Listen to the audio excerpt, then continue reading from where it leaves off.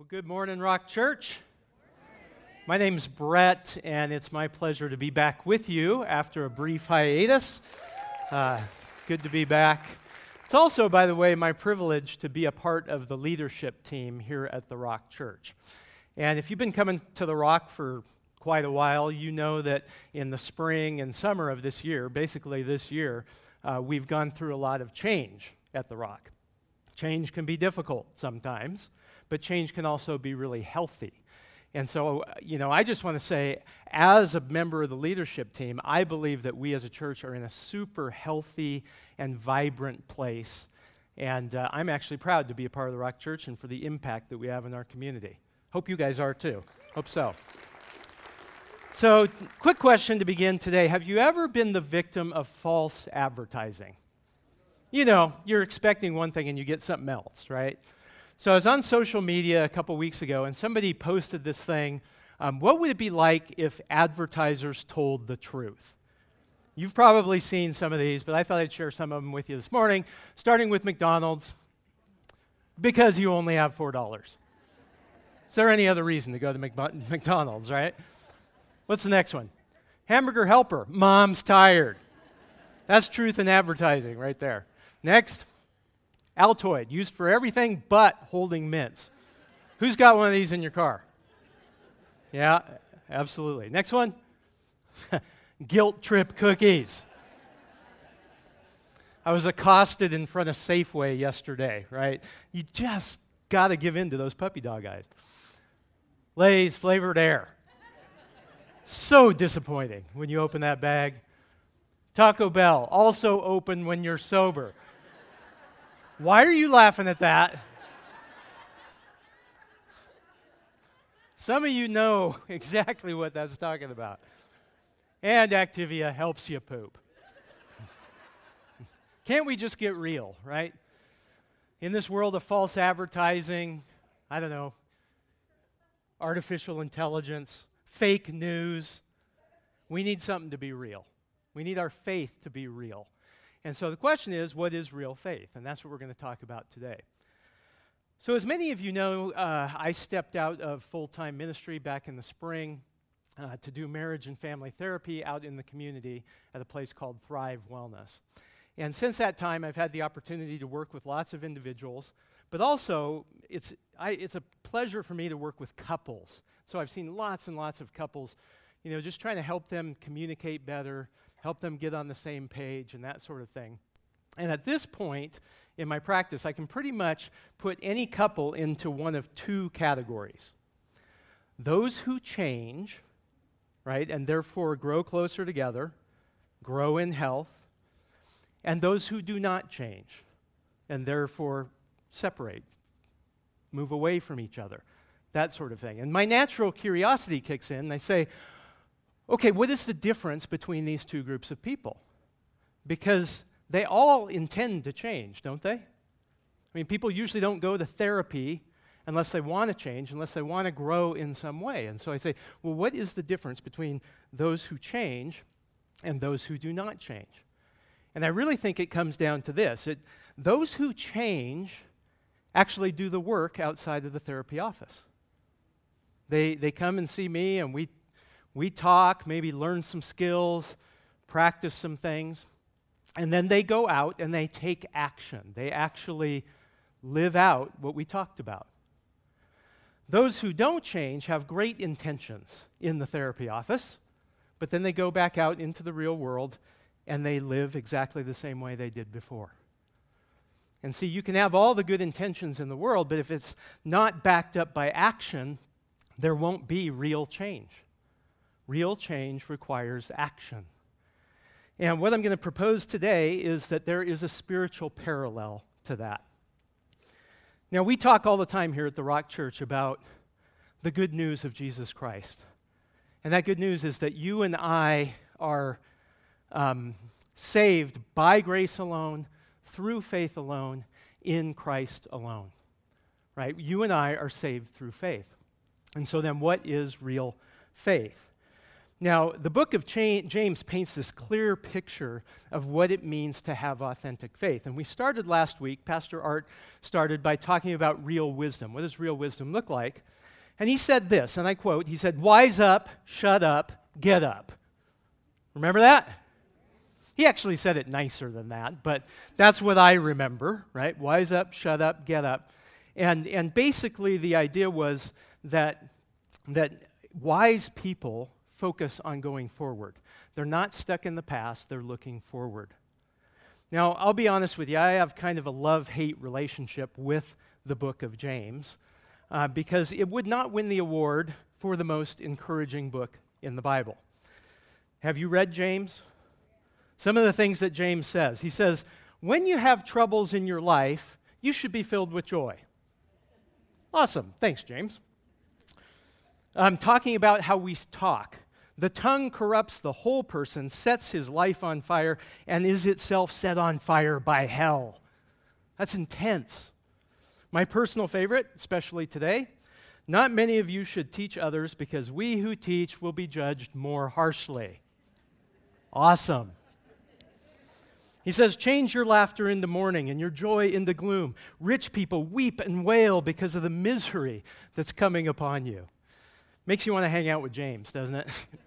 Fun guy.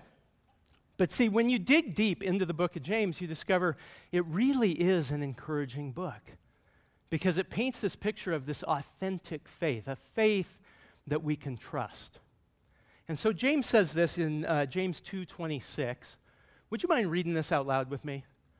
Just as the body is dead without breath, so also faith is dead without good works. See, faith is dead without good works.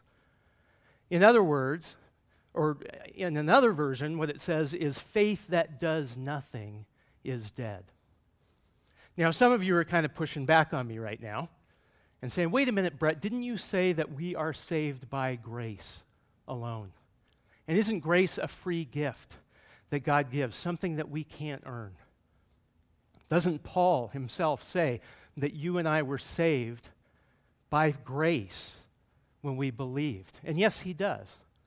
Paul says the same thing we do at the Rock, that you're saved by grace alone, through faith alone, in Christ alone.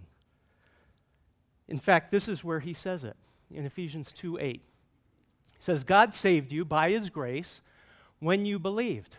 You can't take credit for this. It is a gift from God. Salvation is not a reward for the good things we have done, so none of us can boast about it, for we are God's what? Masterpiece. Do you know you're a masterpiece, by the way? He has created us anew in Christ Jesus so that we can do what? The good things he planned for us long ago. In other words, you don't have to do anything to earn grace, but real faith will result in doing something, right? You'll result in something. There's a personal investment in real faith. Back in the 1800s, there was a famous circus performer in France named Charles Blondin. And what he was a tightrope walker. He was famous in France, but he became famous internationally when he did a stunt at Niagara Falls. He strung a line across Niagara Gorge, 1,100 feet long, and he walked across it. The crowd loved this guy. One day, he actually took a wheelbarrow full of bricks across and back, and the crowd went nuts. And kind of capitalizing on that, he said, how many of you believe that I can carry a person on my shoulders across Niagara Gorge? And they all cheered, of course. And then he said, okay, who will be that person? Crickets. Crickets. There's a personal investment in real faith. And so James chapter 2 is all about that personal investment, what that looks like. Before we get to what it looks like, I think it would be important for us to dispel some myths, though, about faith, what real faith is not. Starting with, real faith isn't certainty. Don't equate certainty with faith. And somewhere along the line, we got the idea that following Jesus, you can't really have any doubts about that. Doubts are kind of seen as a weakness And how dare you have weakness if you're following Jesus? And so let me just dispel that right now, okay? If you are a person who has doubts about faith, doubts about God, about the Bible, do you know God is not afraid of your doubts? If you read the Bible, you read about all these real people. We call them heroes of the faith, and every single one of them had doubts at one time or another. I love what the writer of Hebrews says about faith. He gives us a kind of a cool definition. This is the book right before James. And he says, now faith is confidence in what we hope for and assurance about what we, what? Do not see. What we do not see. There's something that we hope for. It isn't certain because we can't see it. But there's this assurance that's based on a promise. I want to give you kind of a practical example that maybe you can relate to. Let's say you want a raise at work.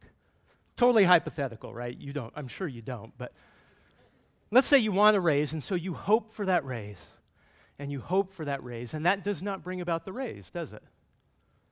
But let's say you work really hard, and your boss calls you in her office one day, and she says, you know, you have worked so hard. I want to reward that. I'm giving you a raise. You're ecstatic. And you go home to tell your family. And when you tell your family, you don't say, I hope I get a raise, do you? You don't say, I might get a raise. What do you say? I got a raise. But you haven't seen it. You haven't gotten the check yet.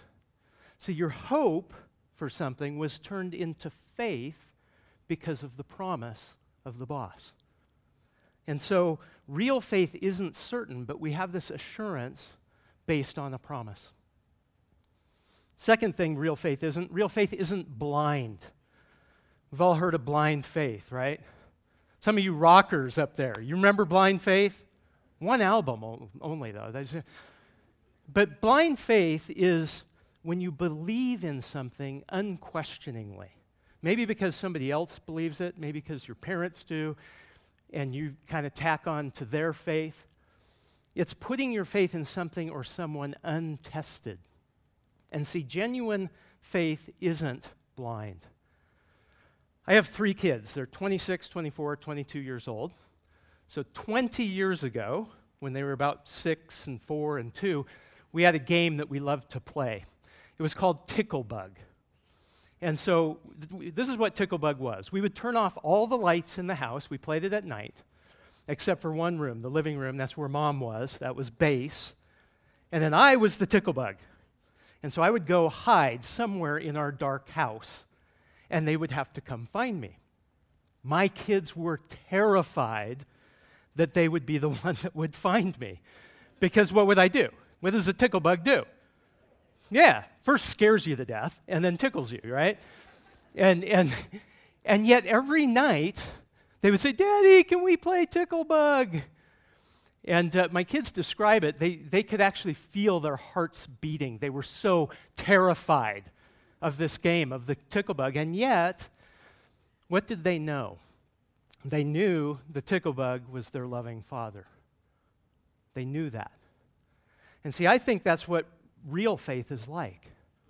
It's exhilarating and it's scary because it isn't certain, but it also isn't blind. Because we know the character of the one in whom we put our trust, Jesus Christ. Do you trust Jesus? Richard Rohr, pastor and author, actually suggests that a better word for the biblical word faith is the word trust. You know, we're saved by grace alone through trust alone because it's all about the character of the one that we put our trust in. So, real faith isn't certainty, it isn't blind, and then finally, it isn't passive. It's not a passive kind of thing, and James paints this picture of a very active faith that has a tangible impact in your life and in the lives of other people. He says this, starting in chapter 2, verse 14.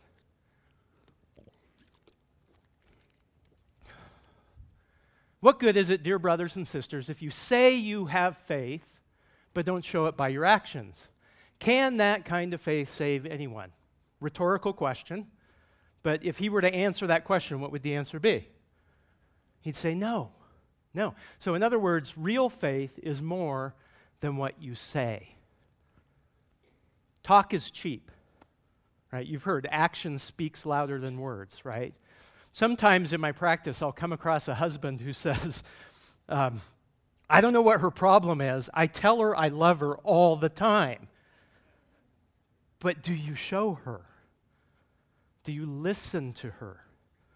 Do you serve her? Well, no, I'm not that kind of person. Then do you love her? Right? And James is saying, and we're talking about that next week, what real love is. But James is saying, same thing. Mere words are not enough. Real faith is more than what you say. He goes on in verse 15. He says, suppose you see a brother or sister who has no food or clothing, and you say, goodbye, have a good day, stay warm and eat well, but then you don't give that person any food or clothing. What good does that do? Rhetorical question again. What would he answer it? What good does it do? No good. No good at all. Unless it produces good deeds, it is dead and useless. Real faith requires more than what you feel. It's more than what you feel. So it's kind of easy sometimes to confuse feeling with faith. You might see an injustice in the world. You might see somebody that's in pain and you're moved to compassion. Maybe you're moved emotionally because of a song that you hear or a teaching that you hear, but it's not backed up by action. Now, don't get me wrong. There is nothing wrong with being moved emotionally. Happens to me a lot. Sometimes, actually, in this room, I'll be in here. Andy and the music team are playing, and something about the song taps into my emotion. I don't expect it. Emotion just shows up. Sometimes I'm moved emotionally by something Meredith says, Pastor Meredith, or something Pastor Art says, and I fully intend to do something about it. And then what happens? I get to those doors, I walk out in the parking lot, and I forget. Anybody else do that? Anybody going to do that today? Yeah, probably. I mean, it's easy to forget. But until it moves me into action, it isn't faith. I want to tell you about a guy I really admire in our church. His name is Dick Davis. I don't know if you've had the chance to meet Dick. Dick's 79 years old, almost 80. He always sits up in that corner up there, right? And Dick made an appointment with me here at the church several months ago and just shared with me. He said, Brett, I just feel this burden for people who don't know Jesus. I look around at the world around me and just think, gee, people need Jesus. You know, and I look around and I see all these people who are hurting because of illness and because of injury and those kinds of things. And I just feel like there's more that I can do. I read the Bible and I see that Jesus and the disciples would pray for people. They would pray for healing. And as a result, people would be drawn to Jesus. And I can't get rid of this feeling that I can do more. We talked some more. We prayed together. I kid you not, it wasn't weeks later that Dick Davis went to Northern Nevada Medical Center and asked the staff for permission to pray for people. They were blown away. Nobody had ever asked them that question before. And they said, of course you can. And he went around and he prayed for people he doesn't know. And it's gotten to the point now where Northern Nevada Medical Center calls Dick when someone needs to be prayed for. I kid you not, since that time, Dick Davis has prayed for well over 200 people he doesn't know. Isn't that amazing? If you talk to Dick, he can tell you stories of healing. He can tell you stories of people who showed up at the Rock because he prayed for them at the hospital. That is real faith, folks. See, Dick didn't see a need and simply feel bad about it. Dick didn't see this need and come to his church leadership and ask them to do something about it. He turned his feeling into faith.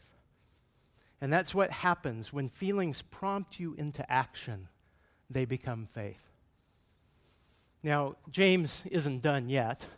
He goes on here. He says, now someone may argue some people have faith, others have good deeds. This is the person that says, you got your thing, I've got mine. I know what I know about God. You're not going to change my mind. And this is what James' response is. He says, but I say, how can you show me your faith if you don't have good deeds? I will show you my faith by my good deeds. You say you have faith, for you believe that there is one God. Good for you. Even the demons believe this, and they tremble in terror. Sometimes we forget about that, right? That the enemy believes in God. So it's got to be more than belief. Real faith is more than what you know or believe. Sometime in church history, a tragedy happened. And that tragedy is we began to think about Christianity in terms of what you know. Right? So learn more and more, fill your head with more and more head knowledge about God, about the Bible, about theology.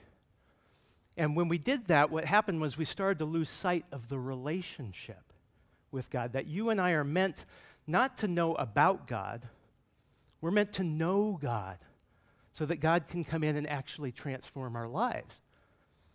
We probably all know somebody who studies the Bible all the time, right? They never miss a Bible study, and then they're a complete jerk at work, right? We know people like this, and this is the problem when faith is simply an intellectual exercise. When I was in college, the first time in college, a long time ago, there was a class that was famous up at UNR. It was called The Bible as Lit. Anybody ever take that class? It's the Bible as literature. And that class was famous because everybody knew that the professor hated Christians, people who followed Jesus. And he took great pleasure in dismantling people's faith intellectually in the class. I knew a couple people who wandered away from the faith because of that very class. And the irony of the whole thing is here's a man, the professor, who literally read the Bible every single day. But it was simply an intellectual exercise. And the sad thing about it was most of the Christians weren't that different. They would argue with the professor about what they knew, but the professor never saw Christ living in them. That's the problem with making it all about head knowledge. I love what Richard Rohr says about this. Richard writes this. He says, faith is not an affirmation of a creed, an intellectual acceptance of God, or believing certain doctrines to be true or orthodox, although those things might well be good. And they are, by the way. Those things are good. Yet that seems to be what many Christians have whittled faith down to. Such faith does not usually change your heart or your lifestyle. God refuses to be known intellectually. This is why Jesus commands us to move toward what? Love. Move toward love and fully abide there. And I think that's what James is saying to us. He's calling us to move toward something. And so he continues by giving us a couple of practical examples from the Bible. He says this, can't you see that faith without good deeds is useless? Don't you remember that our ancestor Abraham was shown to be right by God by his actions when he offered his son Isaac on the altar? You see, his faith and his actions worked together. His actions made his faith complete. That's Abraham. Now he talks about Rahab. He says Rahab, the prostitute, is another example. She was shown to be right with God by her actions when she hid those messengers and sent them safely away by a different road. Just as the body is dead without breath, so also faith is dead without good works. In other words, real faith requires action. It always requires action. And so James gives us two real-life examples of people who lived out their faith. Abraham, you may know the story. He had been promised by God that he would have a son. He and his wife Sarah would have a son. And he promised that all nations would be blessed one day through this son. Problem was they were too old to have a son. It would require a miracle. So what did God do? He did a miracle. And sure enough, Sarah got pregnant and they had Isaac. And then God calls Abraham to give up Isaac, to sacrifice Isaac. And Abraham obeys God. Why? Because he believed God, right? He believed God. If God said, all nations are going to be blessed through my son, then God's going to do something to save Isaac. And sure enough, God did. Abraham had genuine faith, and therefore he took action. Do you know the story of Rahab, by the way? Rahab was a prostitute who lived in a city called Jericho, and God had told God's people to go in and take over Jericho. He was going to deliver Jericho into their hands, and everybody in Jericho heard that as well. And so they sent some spies into Jericho. And Rahab, rather than turning the spies over, hid the spies. Why did she do that? Because she had heard about God, and she believed God. See, her faith and her actions worked together. And so I think it's pretty easy for us to see in a couple of biblical examples what faith looks like. But the real question this morning, I think, is what does that mean to you and I, right? What does it mean to us? Because we don't want to become the kind of people that think that our good works, our good deeds save us.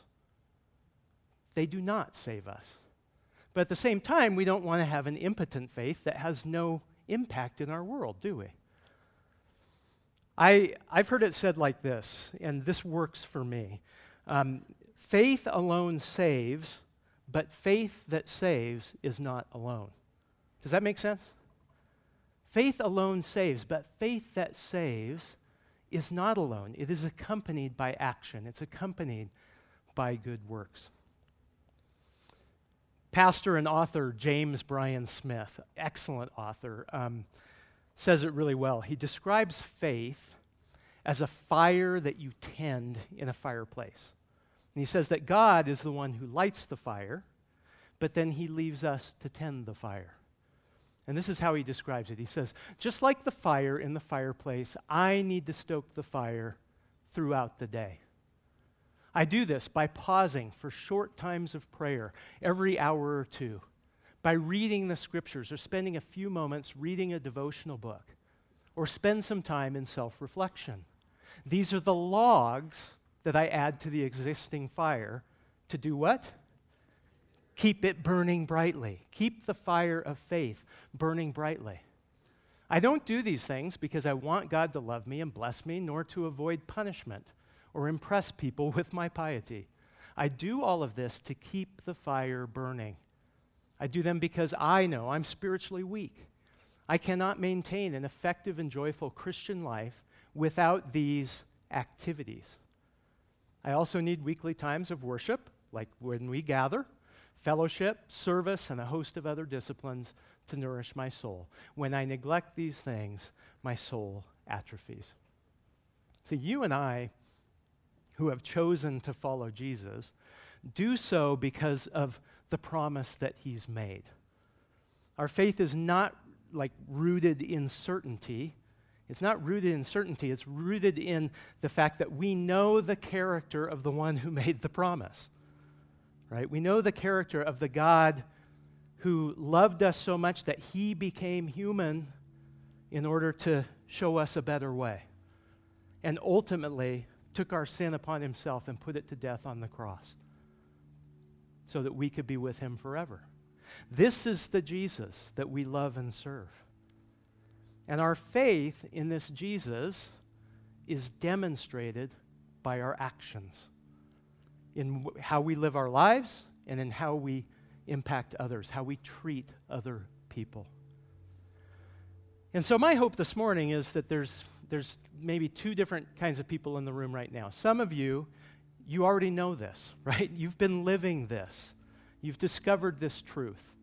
And so I'm hoping this is encouragement to you to keep on that path, to continue to invest your life in the kingdom of God.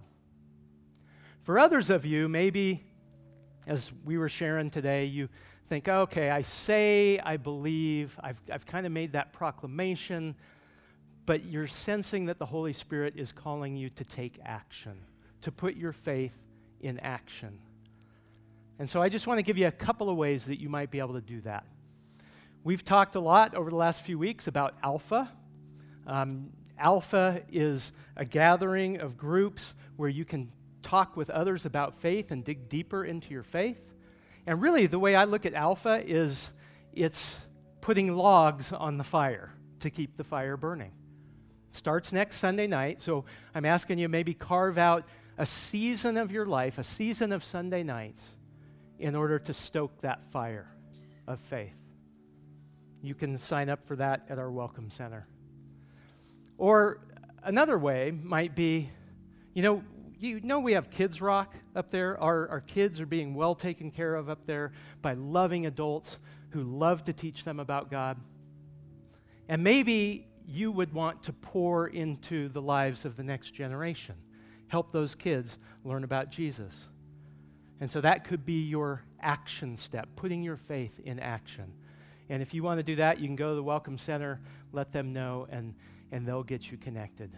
The idea is that real faith requires action. Would you pray with me as we close this morning? Heavenly Father, I just thank you so much for the Rock Church, for the people in this room, for the awesome privilege it is for us to gather together and worship as a church family.